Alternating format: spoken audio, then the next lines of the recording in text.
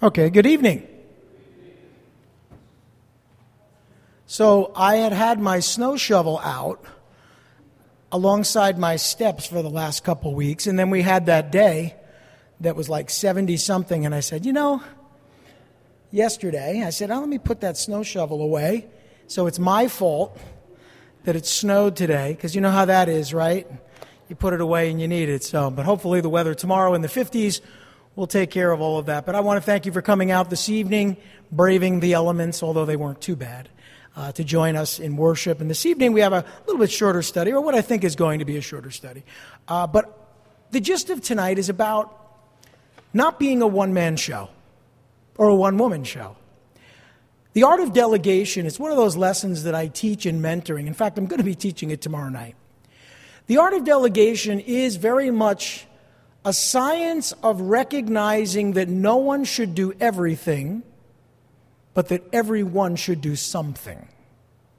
This understanding that the body of Christ is exactly that. It is a body. Unhealthy churches can be recognized by a number of different factors. But one of the ways you recognize an unhealthy church is you have one or two people doing everything. And that's either because they're not being moved by the Spirit, the Holy Spirit, who can only move people to serve. Only He can do that work. Or you have a couple of obstacles, that is, people who are unwilling to let go of control or their responsibilities. People who are unwilling to let someone else do what they could do because they might do it differently than they do.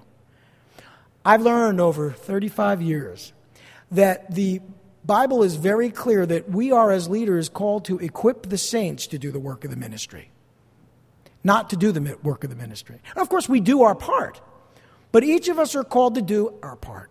And if you are in a church or a missions organization or even on a team or in a job where people are working together as a team and people are utilizing their gifts and their talents together, working together on a project or maybe at your job or maybe at school, you're going to find out you get the best results. In the church, you have to be motivated and moved by the Holy Spirit. But we don't want to be those people that get in the way of God's work. In fact, we want to be those people that equip others to do the work. So before we get into our study this evening, let's pray that the Lord would speak to our hearts, not just about David and the issues concerning the temple, but the application tonight is really about how can we change and do things differently, or do things in a way that's in concert, I like that word, concert with the Spirit. Let's pray. Lord Heavenly Father, we thank you for your word, and we thank you for this study in advance. And as we go through your scripture this evening, may you show each and every one of us, and those who are listening online, what it is you desire to speak to our hearts, what you have called us to do, and how you have called us to serve, and to serve others and to equip others. We ask these things in Jesus' name. Amen. Okay, so we're in chapter 23 of 1 Chronicles in verse 1. And admittedly, there are large portions of Scripture this evening that are nothing more than lists of names, much like the genealogies we had in the beginning of this book.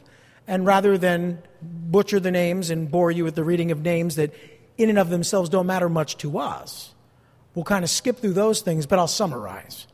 Also, it's important to recognize why names were important at that time. Because there were families who were coming back to the land of Israel after having been in exile in Babylon and also in Persia.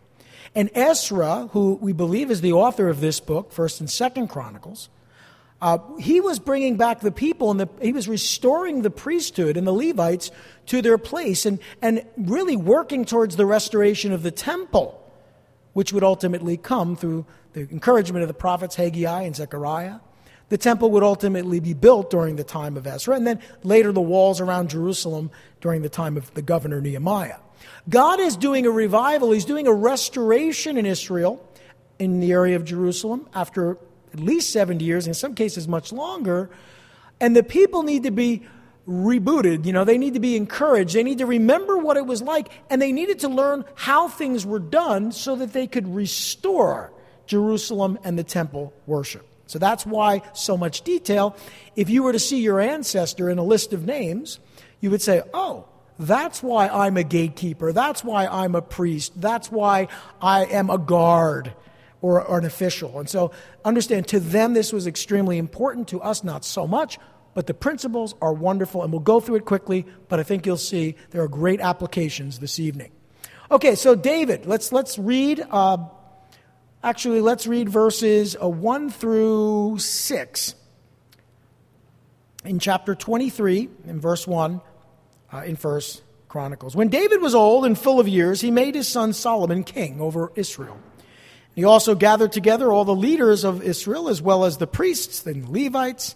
The Levites 30 years old or more were counted, and the total number of men was 38,000. David said, of these 24,000 are to supervise the work of the temple of the Lord, and 6,000 are to be officials and judges. 4,000 are to be gatekeepers, and 4,000 are to praise the Lord with the musical instruments I have provided for that purpose. So David divided the Levites into groups corresponding to the sons of Levi: Gershon, Kohath, and Merari. Those are the branches of the descendants of Levi. And so the Levites were one of those three groups, and the priests were of one of those three groups. And so we're going to see that this evening. But David made his son Solomon king over Israel. This was toward the end of his life.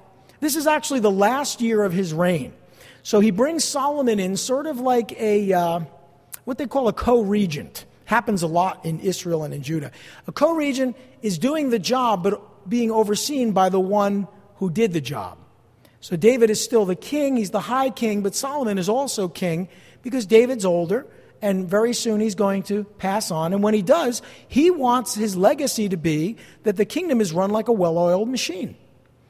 Now, I know some of you, Jim, I know, just retired, and he had to spend several years setting up his legacy at his job after many years to make sure that when he left, what he did was being done by others. I had a similar experience. While I didn't retire, I left the job after 20 years, and I needed to pass the baton. How many of us really think about that in ministry?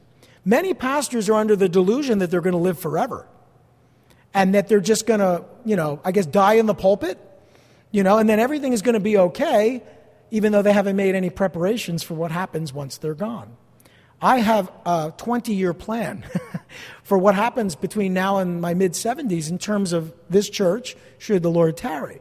And I really want to make sure that all of the needs are met, and we've properly trained and delegated all of the people in ministry, so that should something untimely happen to me or any one of our leaders, God forbid, or the Lord, should decide to do something different with one of our lives, that we can pass the ministry on to others and be responsible with what God has blessed us with. Amen?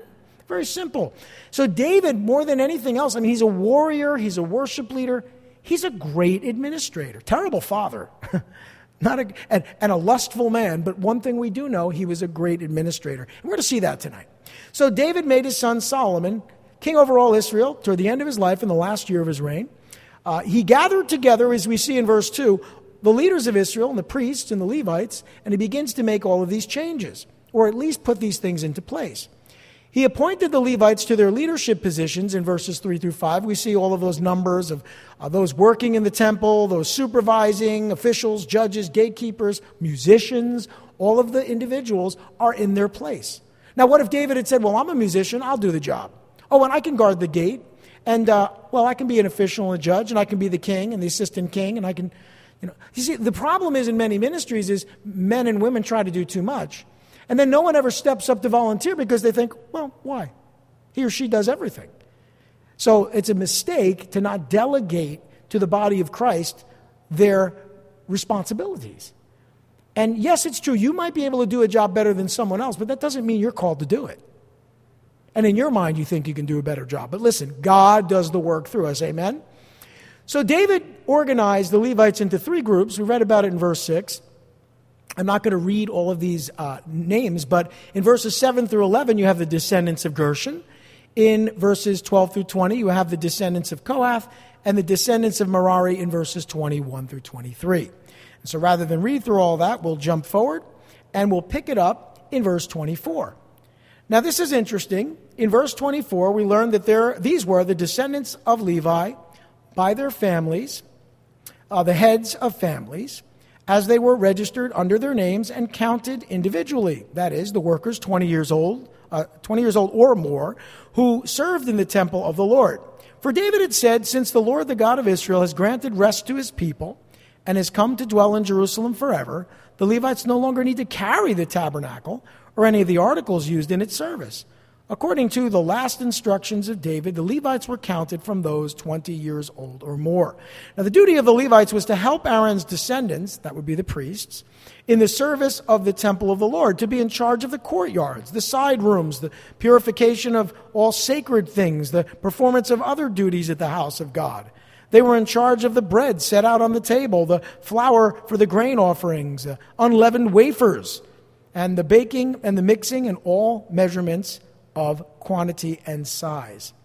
They were also to stand every morning to thank and praise the Lord. They were to do the same in the evening. And whenever burnt offerings were presented to the Lord on Sabbaths and at new moon festivals and appointed feasts, they were to serve before the Lord regularly in the proper number and in the way prescribed for them. And so the Levites carried out their responsibilities for the tent of meeting, for the holy place, and under their brothers, the descendants of Aaron, for the service of the temple of the Lord. You know what I like? I look at that, and those look like some pretty straightforward common jobs, right? Baking bread. Mike, you might want to notice this, the baking and the mixing, but notice the unleavened wafers. You know, I know that's part of your responsibility as operations director, and so I thought I'd point that out. But anyway, so preparing the communion for us to receive on the first Sunday of the month. So that kind of stuff, those things, somebody's got to do that. You know that, right? Like, somebody has to be responsible for those things. Imagine if one of us was trying to lead worship, but before we came up to lead worship, we were in the back, vacuuming the rug like Jim does so often, or preparing the communion elements like Mike and Jim do and others. So you don't want that. You want everyone working together and doing what God has called them to do. But you, as a leader, have to create an environment where people feel comfortable saying, ooh, can I help? Where people feel empowered to volunteer and to serve. If they don't, if your culture of your organization or church or ministry is that someone volunteers to help and no one gets back to them, or they volunteer to help and you put them on a waiting list. I mean, many churches, I hate to say this, but many churches, someone volunteers, they say, well, we don't let you serve until you've been here 6 months or 3 months. And that's a policy. And I don't know what's going to happen in 3 to 6 months necessarily. There's always a place for someone to serve.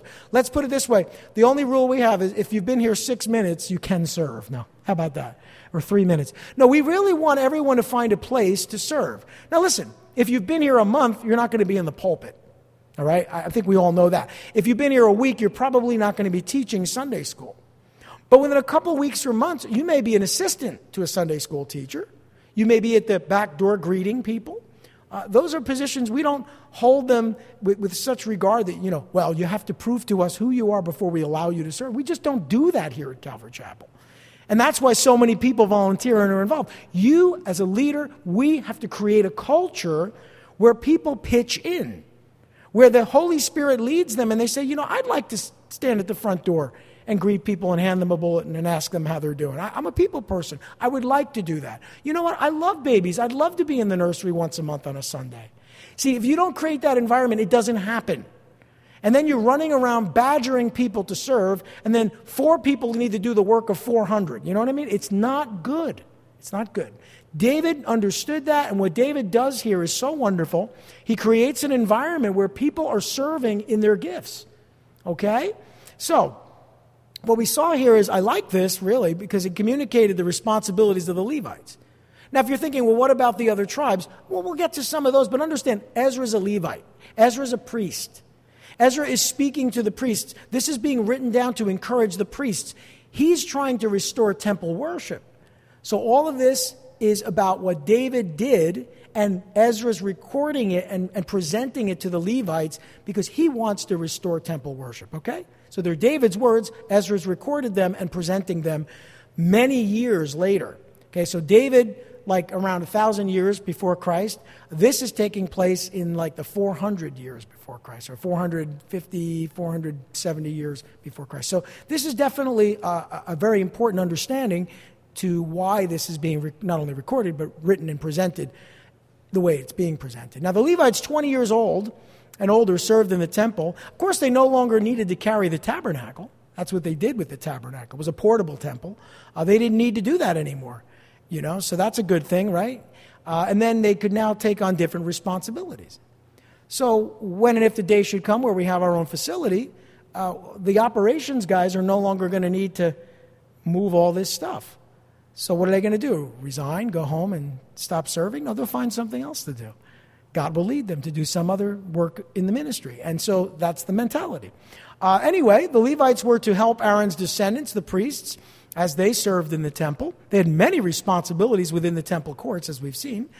I like that they praised the Lord in the morning and in the evening and on special occasions.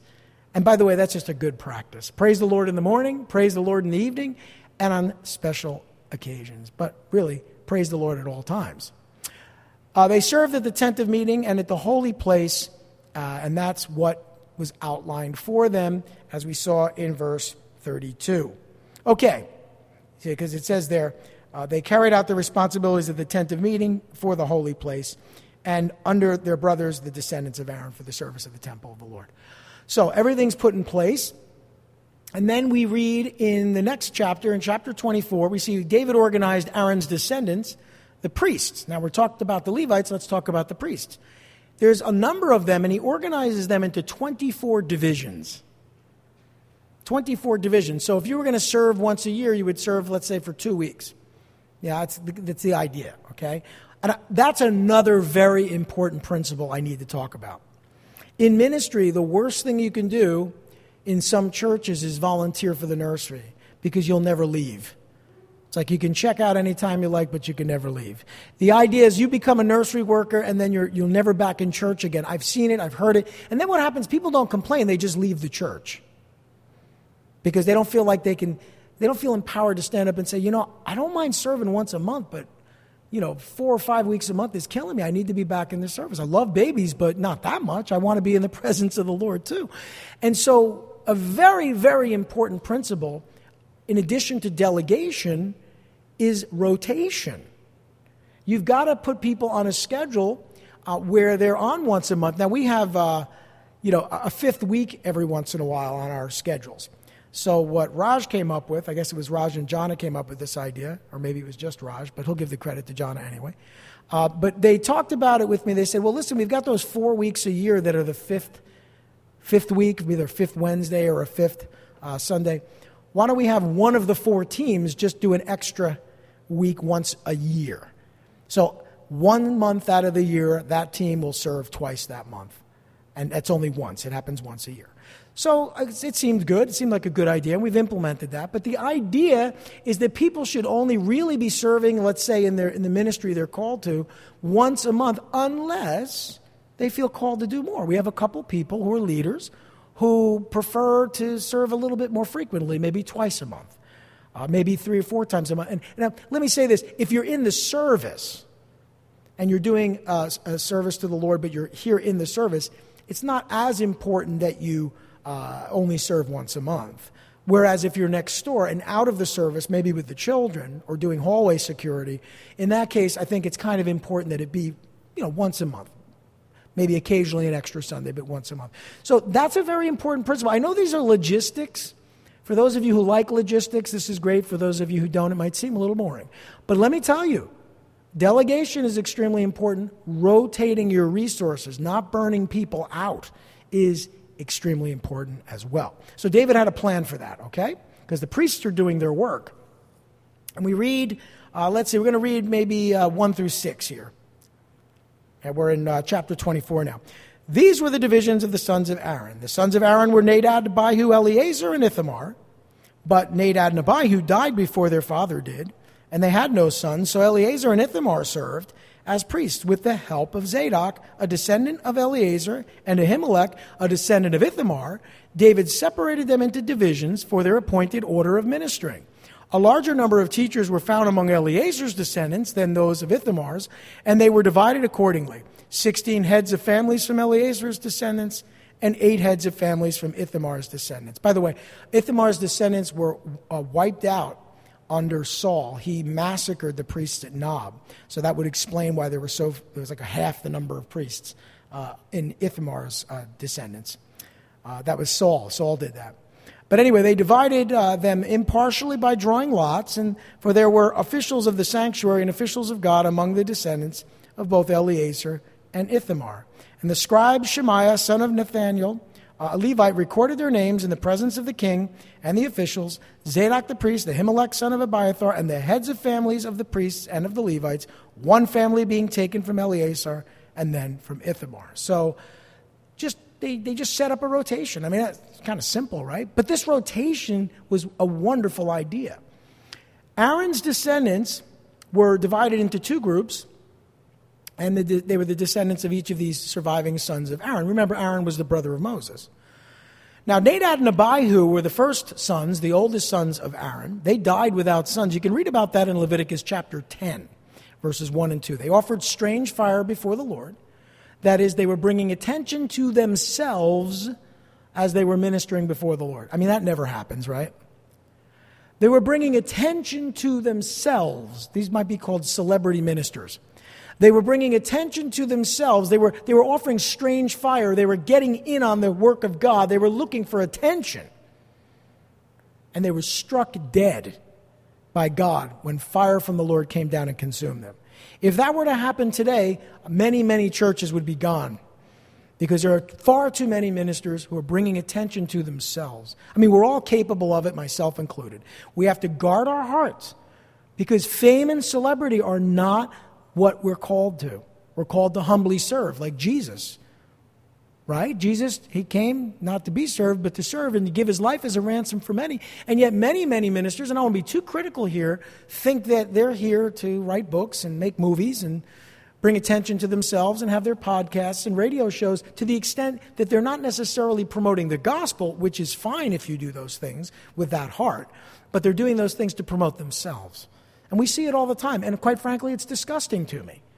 So I don't want to be a part of that, and I don't want to be a Nadab and Abihu, and I don't want fire to come down from heaven. So let's give the glory to God, as we've talked about even recently here.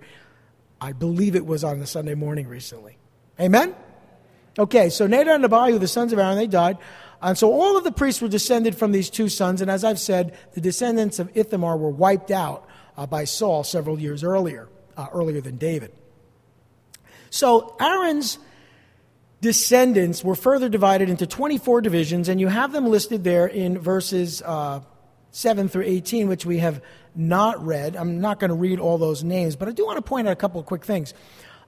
Zadok was a descendant of Eleazar, the son of Aaron. Ahimelech, a descendant of Ithamar, son of Aaron. There were 16 family leaders from Eleazar, 8 from Ithamar, and they were divided impartially into 24 divisions by drawing lots, which means that every priest was on duty for 2 weeks a year. Are you with me? Or roughly 2 weeks, half a month. Okay? Now, this is important because there was a man by the name of Zechariah in Luke's Gospel in chapter 1 in verse 5. You'll remember he was the father of John the Baptist. He was serving in the 8th division of Abijah. We're told that in Luke's Gospel. And if you look here, the 8th course is Abijah. So what happened is that Zechariah, the priest, was serving as priest during his rotation in Jerusalem when he received that prophecy from the angel about his son, John the Baptist, being born. But you know, that's why Zechariah was serving as priest, because he was part of the course of priests. Now, it's interesting because at that point, the priests in the temples were run by the Sadducees. They bought their positions from the Romans. However, they still recognized, according to God's word, that there were these priests, according to their courses, who were responsible to serve at that time. And apparently Zechariah was the oldest, and he actually went in to make, I think it was a morning sacrifice. It might have been an evening sacrifice. I can't remember. But basically, it was one of the sacrifices, and it was at that time that he saw the angel of the Lord in the holy place, and he received that prophecy that John the Baptist, his son John, would be born. And remember, he doubted it, and then he couldn't speak until the baby was born. You can read about that in Luke's Gospel, chapter 1. So that's why this is important, because it explains what was happening in Luke's Gospel. Okay, so the priests served in the temple according to the law of the Lord. And then we get to chapter 24, verse 20. And in verse 19 there, actually I want to read verse 19. This was their appointed order in chapter 24. This was their appointed order of ministering when they enter the temple of the Lord according to the regulations prescribed for them by their forefather Aaron, as the Lord, the God of Israel, had commanded him. So that's how they're to do things. And then you get to verses 20, and I'm not going to read again, not going to read all these names, all the way through 30, and you actually have David organizing the remainder of the Levites. So any Levite that at this point, or family of Levites that didn't have a job, was given one. They were supposed to serve full-time in ministry, and so he gave them jobs. First, in verses 20 through 25, the descendants of Kohath that were not Aaron's descendants, because there were descendants of Kohath that were not descended from Aaron, they needed to be given jobs. And so we read about that in verses 20 through 25. And then when you get to verse 26 through 30, it's interesting. The descendants of Merari are mentioned, and that's actually repeated because in verses 26 through 30, we've already had that listed. So for whatever reason, it's repeated. It was recorded for us and is recorded again. So then we have, the fact that they were divided impartially by casting lots is important. So look at verse 31. It says, they also cast lots, just as their brothers, the descendants of Aaron, did in the presence of King David and of Zadok, Ahimelech, and the heads of families of the priests of the Levites. The families of the oldest brother were treated the same as those of the youngest. Now there's another principle, and that is impartiality.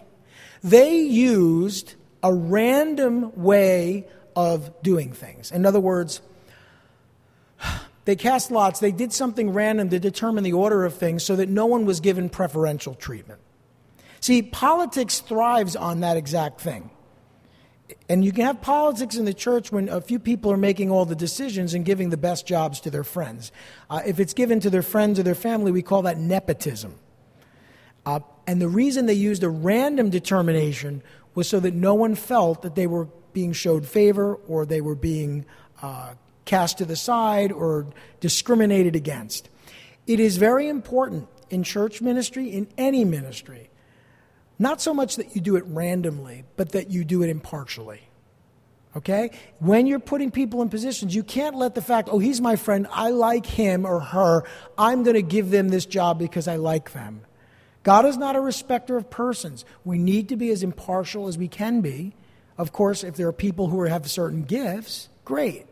But I've seen worship teams where the only way that one worship leader gets an opportunity to lead a service is if, the first worship leader is on vacation or sick.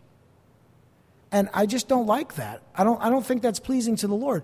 There are certainly worship leaders with more experience. There are certainly pastors with more experience. But we're all to be serving God. Amen? It's not just based on your age or experience. Each of us need to be given an opportunity. When I was a praise and worship leader in New York City, I had a number of different worship leaders, and I rotated them. And there were times where we might have a guest speaker, and some people suggested that maybe I lead worship instead of my worship leader because we have this special guest coming in. And I want you to know, I defied that order. I would not do that because I don't want to be a respecter of persons. And after all, who cares who's coming to speak? Can you imagine? How would you feel? Just think about this. How would you feel if you were a worship leader and let's say a very well-known speaker was coming that Sunday, and someone called you up and said, hey, listen, because we have a well-known speaker, you're out. We're putting somebody else in. Oh, sure, that feels good, doesn't it? There's no one that would receive that well. I'm sorry. There's no one that would receive that well. So what I would do is I'd say, no. If it's week B, the leader for week B, as long as they're healthy and they're not on vacation, is going to serve. And, I stood up to some people about that because of these issues. So that's an important principle as well. We've talked about delegation. We've talked about rotation. And here now, we're talking about not showing partiality. Okay, so I'm highlighting all these little leadership things because they're really important principles. And you need to apply them to your life and in your ministry. Okay, so back to where we are. We looked at verse 31. And now we find ourselves in chapter 25. And we're going through these things quickly, but there's some great principles here. Okay, so in chapter 25 now, David organized some of the Levites, the temple musicians, and those others that he mentions here into 24 divisions. So again, we're doing that rotation again, right? Let's look at verses 1 in chapter 25. Let's just look at verse 1. I think that's enough to look at. It says, David, together with the commanders of the army, set apart some of the sons of Asaph, Heman, and Jeduthun for the ministry of prophesying, accompanied by harps, lyres, and cymbals. Here is the list of the men who performed this service. And then we have all of these lists that, again, I'm not going to read, going through verse 5. But then we're told all these men were under the supervision of their fathers for the music of the temple of the Lord, with cymbals, lyres, and harps for the ministry at the house of God. Asaph, Jeduthun, and Heman were under the supervision of the king. And along with their relatives, all of them trained and skilled in music for the Lord. They numbered 288, young and old alike, teacher as well as student, cast lots for their duties. So I like that, teachers and students. Everybody's serving, young and old, experienced and inexperienced. Let me ask you a question. If you're inexperienced, just how do you get experience? Don't you love that? Maybe you're at a job and you're looking for a promotion and you go in for the interview. And they say, well, what experience do you have? You feel like saying, none, bozo. That's why I want the job, so I can get the experience. In the church, we should be giving everyone experience. Not telling them, well, you really don't have any experience. You tell somebody you don't have any experience, that's it. It's a dead end for them. You got to give people the opportunity to gain experience, right? You got to invest in others. You can't expect people to serve and then be treated like, I was going to say like garbage, but treated rotten and treated insignificantly. If you do that, you're going to lose those people as servants. They're going to be discouraged. And after all, wait a minute, that's not who we're called to be. So another great lesson there. But David organized these Levites. They were organized. Notice, David didn't do all of this himself. He did this with the assistance of the commanders of the army. They were good at organizing things, so he goes to the commanders of the army, enlists their help, and they come up with a way to do this that gets everyone involved. Now, they were divided into 3 groups. And you can read about this again in verses 2 through 5. We've already read the other verses. The descendants of Asaph, Jeduthun, and Heman. These were the 3 divisions of musicians. They were descended. These were the descendants of these 3 men that David recognized. They were called, notice this. Now, this is very important for those of you who may be worship leaders or involved in the worship team. This is very important because we don't just play songs. Okay? We're not like some band that just shows up and plays a couple snappy tunes and then we get to the word. So many churches are like a little performance and then we get started with what's supposed to be called time of worship. If it's entertainment, it's not worship. Can I be so bold? Can I hear an amen? If it's entertainment, it's not worship. Worship and entertainment are 2 different things. And this is coming from someone, I'm a musician, okay? I actually do gigs. I actually am an entertainer. I actually go out, learn songs, play them for people to applaud, okay? I've been doing that my whole life, almost my whole life, since I was in my teens. So I know the difference between one and the other. And there is a difference, a huge difference. Entertainment has no place in the house of the Lord. And so what we see here is these were the responsibilities. And again, I'm not going to read through all of it, but I'll summarize it for you in verses 2 through 5. They were called to prophesy to the musical accompaniment. That means that as the music was being shared, they were supposed to be speaking the word of the Lord. Maybe through the songs, maybe in introductions to the songs, maybe at the end or the close of a song and in prayer. See, worship is not just playing songs, it's prophesying. What does prophesying mean? It's not predicting the future alone. It's speaking the word of God. So worship leaders, you are responsible to speak the word of God and to sing the word of God. And it's why every one of our worship songs need to be deduced at least from the word of God, if not the very words of God. Amen? We're very careful about the songs we sing here for that reason, for the worship we share. Now, they were under the supervision of their fathers who were in charge of the temple musicians, and supervision is important. That, by the way, when you get experience, you need someone to supervise you and help you along the way. That's a good thing. Asaph prophesied under the king's supervision.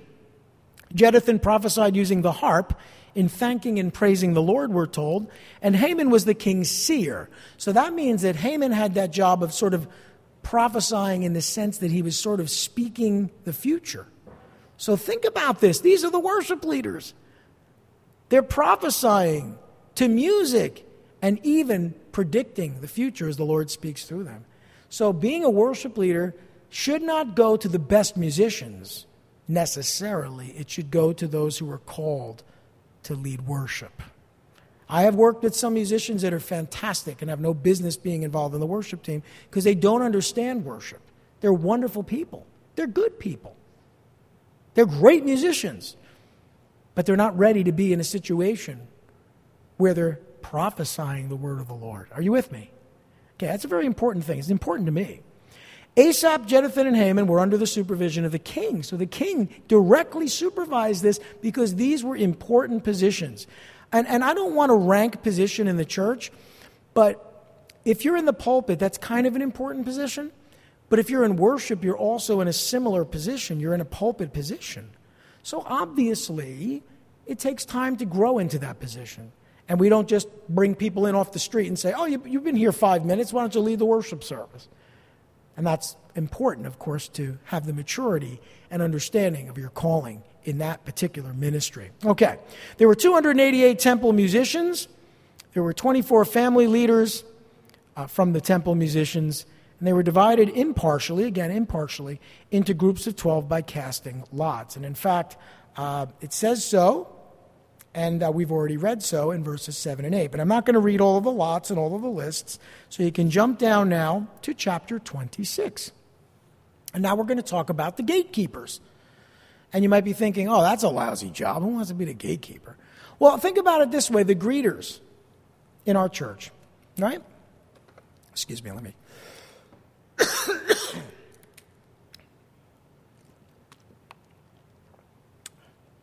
I should have took that sip of water a long time ago. Anyway, gatekeepers. The thing about gatekeepers is they're the ones that let people in. And don't think about it as security. You want to go to some hot club and there's this guy out there with like tree trunk arms. Who are you? Who do you know to let you in? No. Your first contact when you walk into church will almost certainly be the person in the parking lot, the person at the door, the person in the lobby who greets you, welcomes you and hands you perhaps a bulletin, asks you how you're doing, maybe asks your name, asks if there's any way they can serve you. It's a position of service. It's a very, very important position of service. In fact, let me say this about gatekeepers. Would you want to walk into a church if the guy or woman at the door was like had a scowl on their face and weren't very inviting and didn't welcome you in? You'd be like, The whole point of being a gatekeeper at the church, if you will, a greeter or an usher, is that you literally are welcoming somebody in, perhaps for the first time. And you can make all the difference in the world in their hearts being open to the worship and to the word. I'm telling you, it's an important position.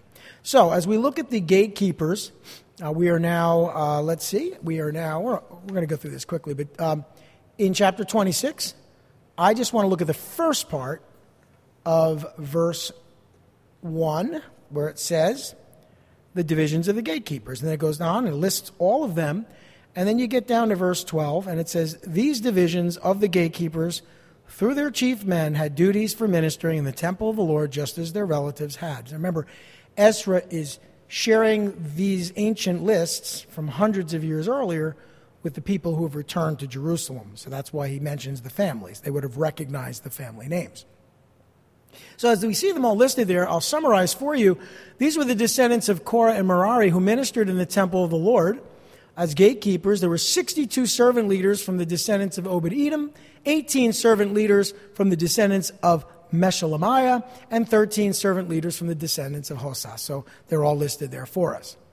They were divided impartially by casting lots.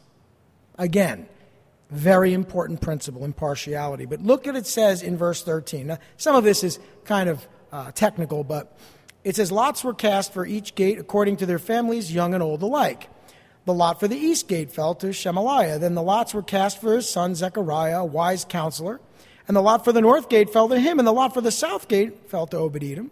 And the lot for the storehouse fell to his sons. And the lots for the west gate and the Shalaketh gate on the upper road fell to Shupim and Hosa. And the guard was alongside of guard. And there were 6 Levites, a day on the east, 4 a day on the north, 4 a day on the south, 2 at a time at the storehouse. As for the court to the west, there were 4 at the road and 2 at the court itself. These were the divisions of the gatekeepers who were the descendants of Korah and Merari. Now, in their case, gatekeepers did sort of do security as well. Now, I know there were a couple of years ago now where we had a rash of like church shootings and problems in churches. And a lot of churches became very concerned, and we were one of them. And so we started to do things a little differently. Like we only had one entrance into the church.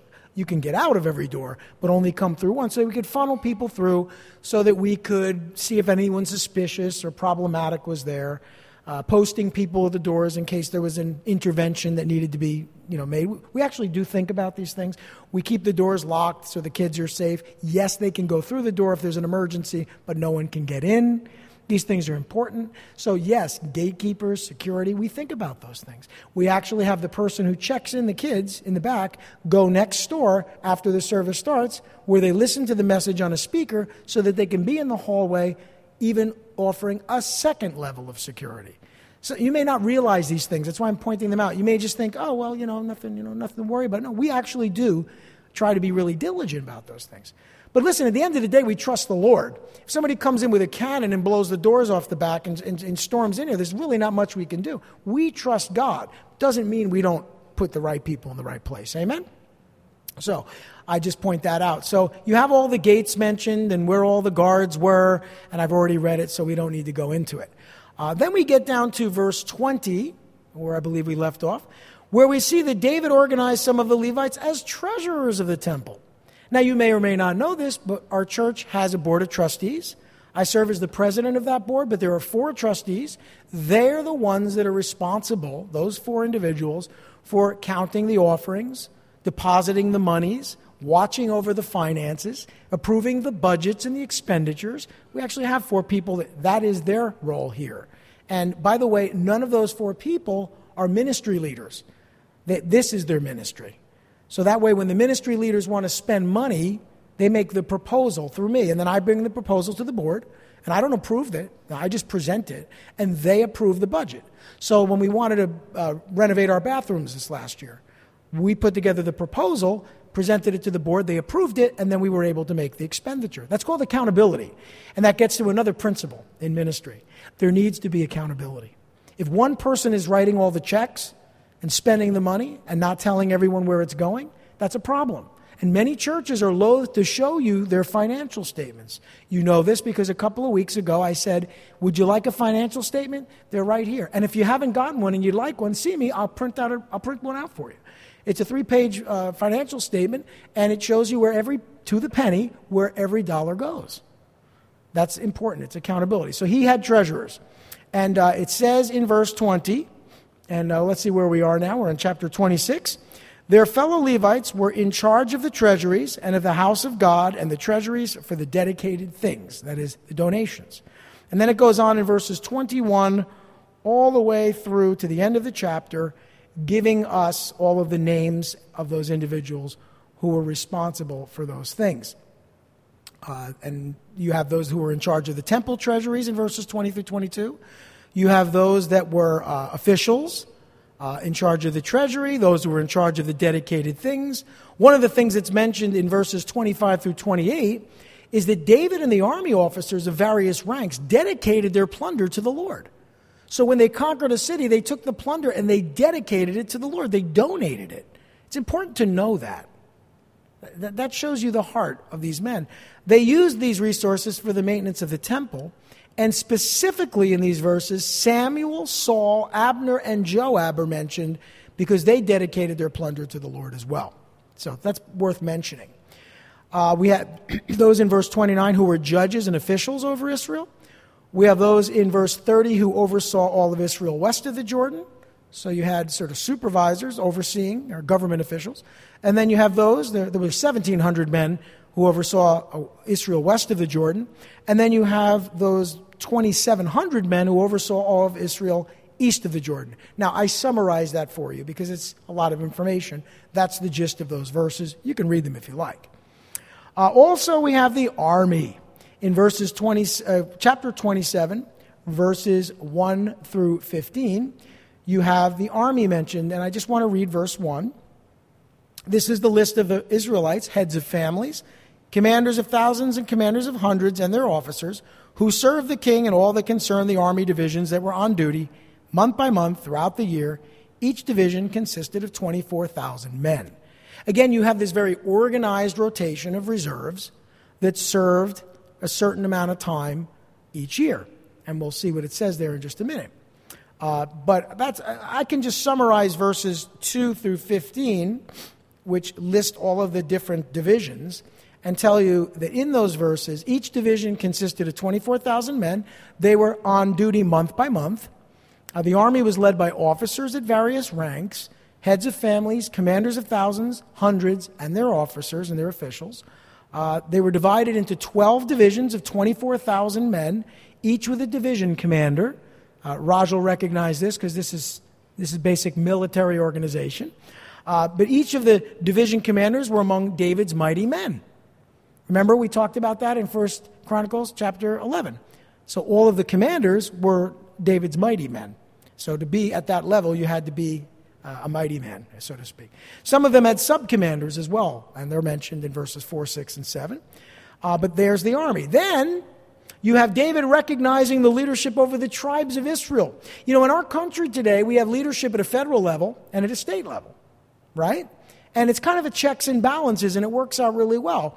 Israel had leadership at the national level, but they also had leadership at the tribal level.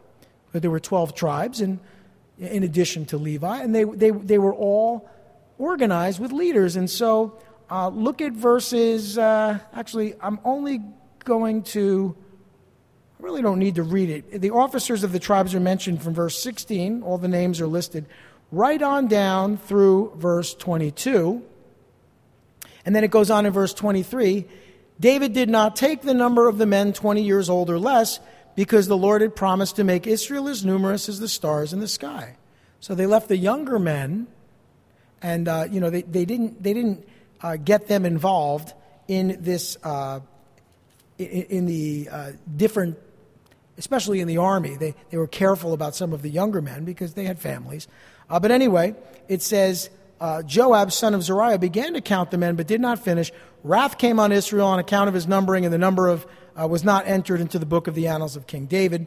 We talked about that last week. So they were careful about who they chose to be in the army, but these leaders of the tribes of Israel are mentioned here. And by the way, the leaders of Gad and Asher are not included in this list. They're missing. Maybe the records were destroyed. But David didn't include men 20 years old or less because he trusted in the Lord's promise. And the Lord's promise was God would work through those men, those young men. They would have families, and they would increase. So think about that for a minute. Those younger men, they typically had families at a very young age. They wanted them to have families. They didn't want them to go out and before they had a chance to have families, be killed. And it's interesting because we have kind of a different approach, don't we, in our military today. We kind of think, oh, well, let's send the young men out. They don't have families. But they were actually the other way around, if you will. So it's just an interesting observation. Joab never completed that census that we talked about last week because it brought judgment on Israel, as we saw. And finally, and thank you for your patience with all of these lists and many, many verses, but finally we get to verses 25 through 34, and I actually do want to read some of this. I'm going to summarize a little bit and read through some of it, but in this section, David appointed various leadership positions over his property and over the army. Now, I want to look at what some of these positions were because sometimes in the church, we think our job is insignificant. Our calling doesn't matter. That what we're doing doesn't make any difference at all. And yet, I'm going to tell you something. After 35 years of church leadership, I'm going to tell you those lesser, quote-unquote, lesser jobs that you think are unimportant are extremely important. Like, for example, back to communion for a minute. Imagine if on Communion Sunday we were ready to receive communion, and I look over at the table, and there's no elements prepared? Guess we're not receiving communion, right? Or what if we come here to worship and we look around and there's no cables run and nothing's ready to go? Guess we're not having a worship service, right? Or what if the kids go back to the nursery and the Sunday school and none of the teachers are there and the rooms aren't set up and there's no curriculum and no program for them? Well, I guess we're not having Sunday school. You see, some of those jobs that seem insignificant are extremely significant. They're not insignificant. So here's what we learn. There were officials in charge of the king's property. There were counselors to the king. And of course, at the end, Joab is mentioned as the commander of the royal army. But as I look at this list and go over it quickly, in verse 25, there was an individual in charge of the royal storehouses. You might call that the quartermaster. There was a man who was in charge of the storehouses in the outlying districts and in the villages and the watchtowers. There was a man in charge of the field workers who farmed the land. There was a man in charge of the vineyards. There was a man in charge of the produce of the vineyards from the wine vats. I like this. There was someone in charge of the olive and sycamore fig trees in the western foothills. There was a man in charge of the supplies of olive oil. I would have loved that job. Love olive oil, right? There was a man in charge of the herds grazing in Sharon. There was a man in charge of the herds in the valleys. There was a man in charge of the camels. There was a man in charge of the donkeys. There was a man in charge of the flocks. And all of these officials were in charge of David's property. So very important jobs, and yet you might say, I wouldn't want any of those jobs. Well, you go where the Lord has called you to go, and you do what God has called you to do. Amen? We then learn in verse 32 that Jonathan, David's uncle, was a counselor, a man of insight and a scribe. Jehiel, was son of Harkomi, took care of the king's sons. So he was like the teacher who taught the young men, the princes. Then you have Ahithophel. Oscar was talking about this man in our men's prayer breakfast just a few weeks ago. Ahithophel was the king's counselor. Hushai the Archite was the king's friend. And he was also another counselor. And Ahithophel was succeeded by Jehoiada, son of Benaiah, and by Abiathar. So when Ahithophel actually took his own life after the rebellion of Absalom, these men replaced him. And finally, we learned Joab was the commander of the royal army. Okay, that was a lot of information, a lot of stuff. You can forget all the details if you like. But don't forget the principles.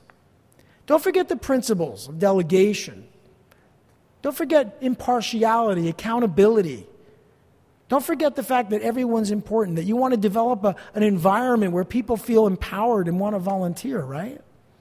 Don't forget those things. Those are really, really important principles. All of the different principles, those are just a few I mentioned tonight. All of the principles we talked about, these issues, these guidelines for service, let's call it that. Guidelines for service in the church. Well, it was true for Israel. It's true for us today. These principles are valuable to us. May we always implement them, and may everyone feel appreciated and valued and be given the opportunity to serve the Lord. Let's pray. Lord Heavenly Father, thank you for your word. Lord, we are grateful that we can find wonderful lessons, even in lists of names and job descriptions. Lord, thank you for these chapters, these verses. May some of what we've learned tonight stay with us. May all of it minister to us in some way, shape, or form. And may we continue to live for you, to serve you, and may this church continue to grow according to your leading and your blessing. We pray in Jesus' name. Amen.